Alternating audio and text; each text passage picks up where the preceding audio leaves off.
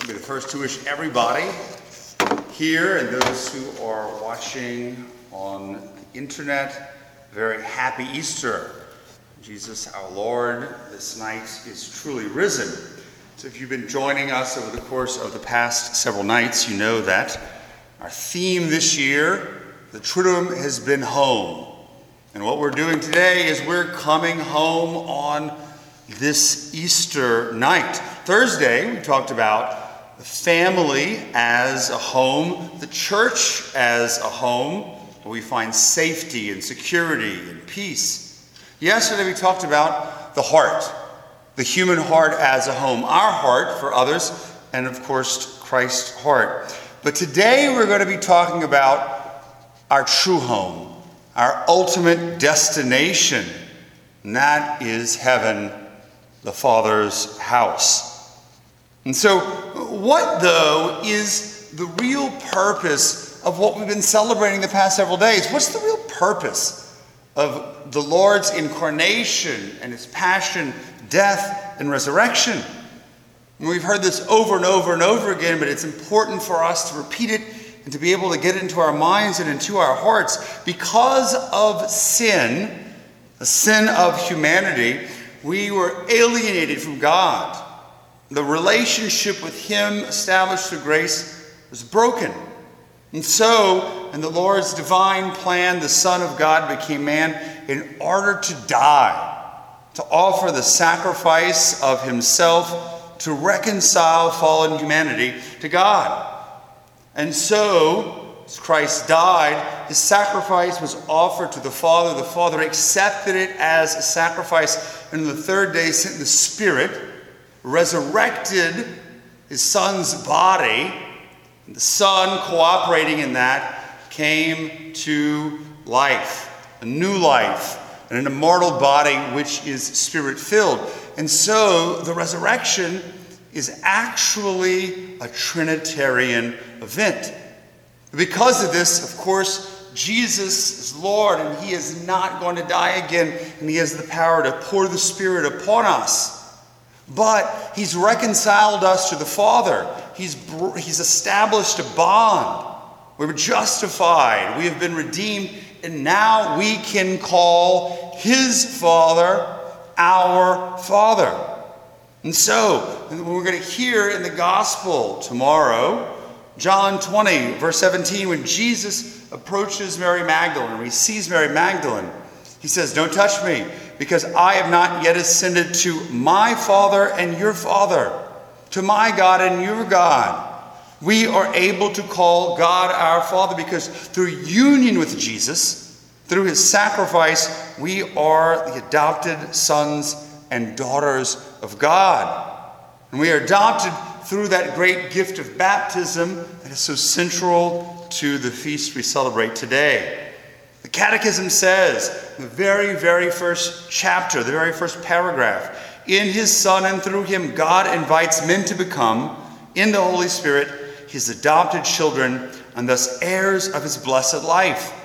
This is the heart of the good news. The good news is that we are sons and daughters of God, and therefore get to inherit the kingdom of heaven. We get to go home and come to know the life of the Trinity, the heart of the Father. And we hear this so often, though. Our Father, God is our Father, but he's not some detached father, some deadbeat dad, or possibly even some harsh and exacting dad. But he's a loving Father who not only loves us as he loved his Son Jesus, but he's also proud of us. He believes in us. He wants us to be with him. He's like the father in the parable of the prodigal son, always looking out for us, always willing to welcome us, even when we are dirty and filthy in our sin. He sees any movement back to him and back to his house, and he's willing to show us his merciful love every single time and restore us to our dignity, and to usher us into his house. He's there to welcome us and to embrace us. And his welcoming turns the Father's house into a home, our home, All we have to do is be willing to enter into it.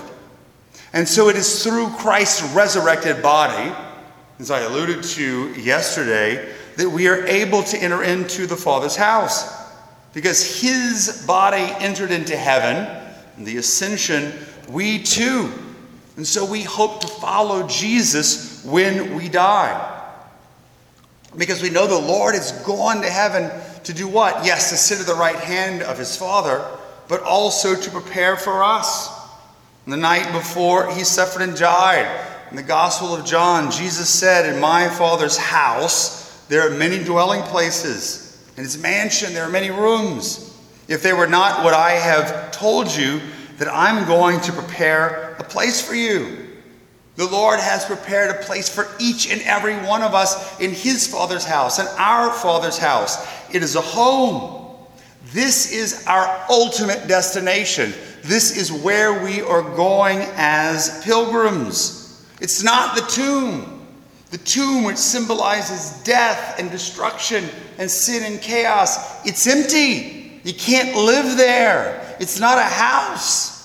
It's not comfortable at all. Because the resurrection, Jesus left the tomb, and he's given us great hope that death does not win, that sin and darkness does not win, and that chaos does not win. Jesus is our hope. He is the substance of our faith, and he is awaiting us, he and the Father and Spirit, to go to our heavenly home. Now let's take a moment to look at Scripture. We're talking a lot about the Father's house, and heaven is the Father's house, and that's valid. But if you look at Scripture, there are actually three things that the Father's house, or that term, tends to allude to. One in the Old Testament, the Father's house isn't so much a building, but it is like the tribe or the extended family of the patriarch. The patriarch who extends his blessing, and anyone under that blessing in that tribe belongs to the house of the Father. We also know that in the New Testament, the temple is the Father's house. Whenever Mary and Joseph find Jesus in the temple, he says, "Did you not know that I would be in my Father's house?" The physical building of the Jewish temple is the house of the Father. And then we've seen already that, of course, heaven is the Father's house, his mansion with so many rooms. The last year, as I was talking on this topic, and if anybody was at the Father's house retreat, they may recognize that I'm stealing some of that. But last year I noticed that all three of those descriptions of sort of the tribe or the family with the patriarch, the temple in heaven, all describe the Father's house, yes, but they all describe Jesus. They all describe Jesus. Why? Because he is the head of the church.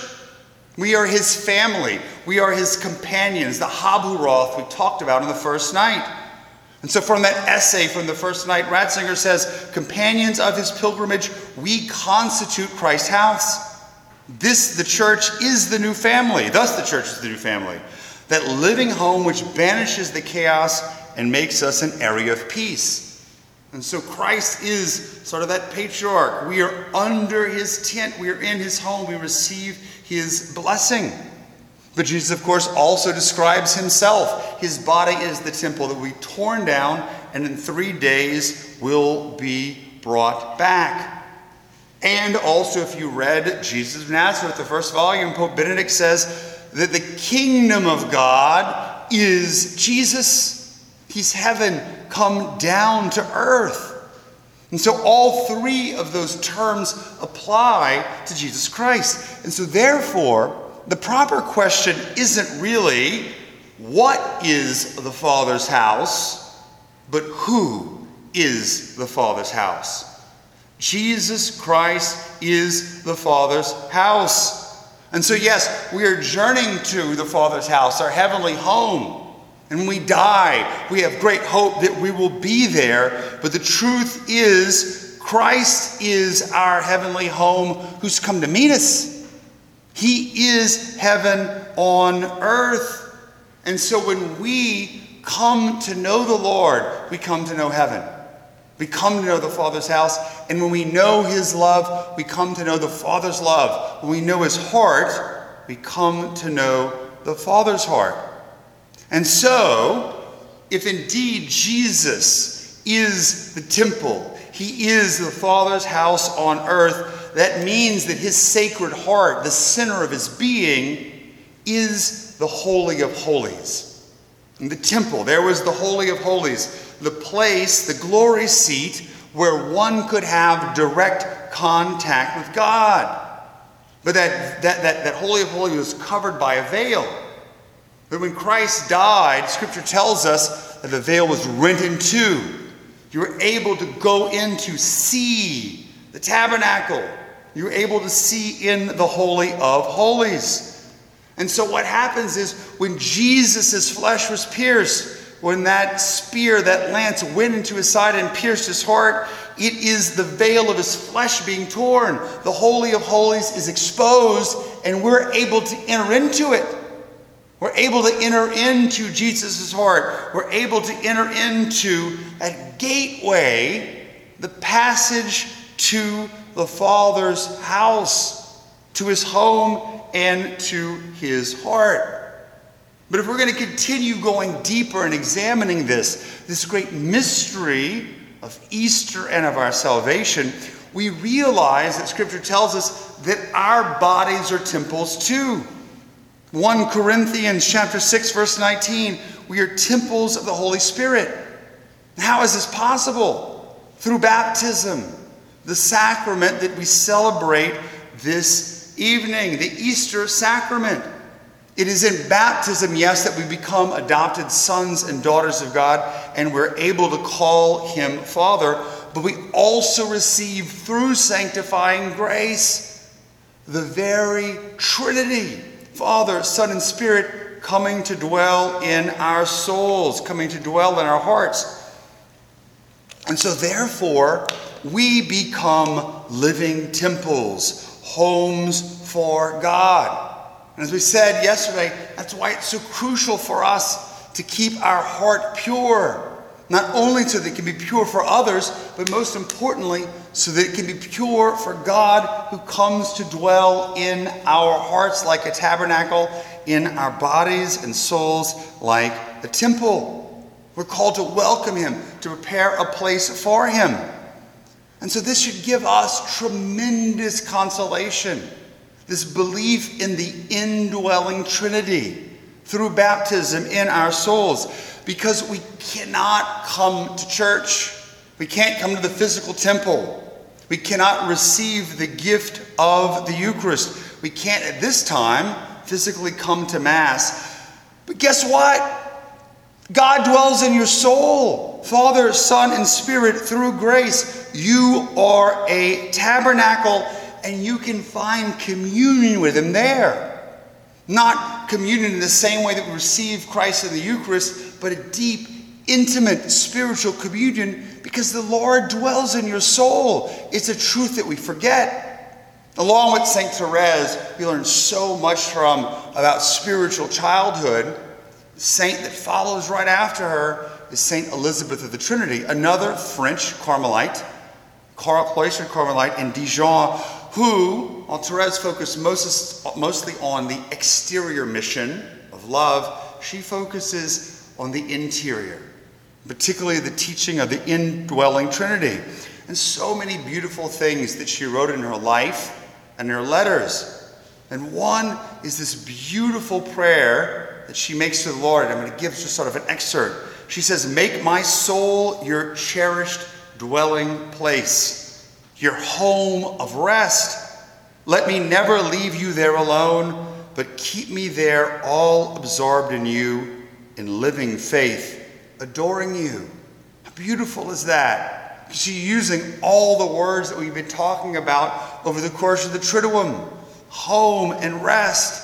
The Lord is there in our souls, and we can adore him, particularly when we are not able to come to the church, come to the temple. Now, in conclusion, not only of this homily, but of our series of reflections during the course of this Triduum, In praying for it, yes, I knew that the theme should be home. But my real purpose, my ultimate end, was to try to give a message of hope in these chaotic and challenging and dark times. So many people, young and old, filled with fear and anxiety. The world's never gone through this before, to the level or to the degree that we are now. And so, we as Christians are called not to give in to fear and to give in to anxiety, as I said. We're called to hope. But what is hope?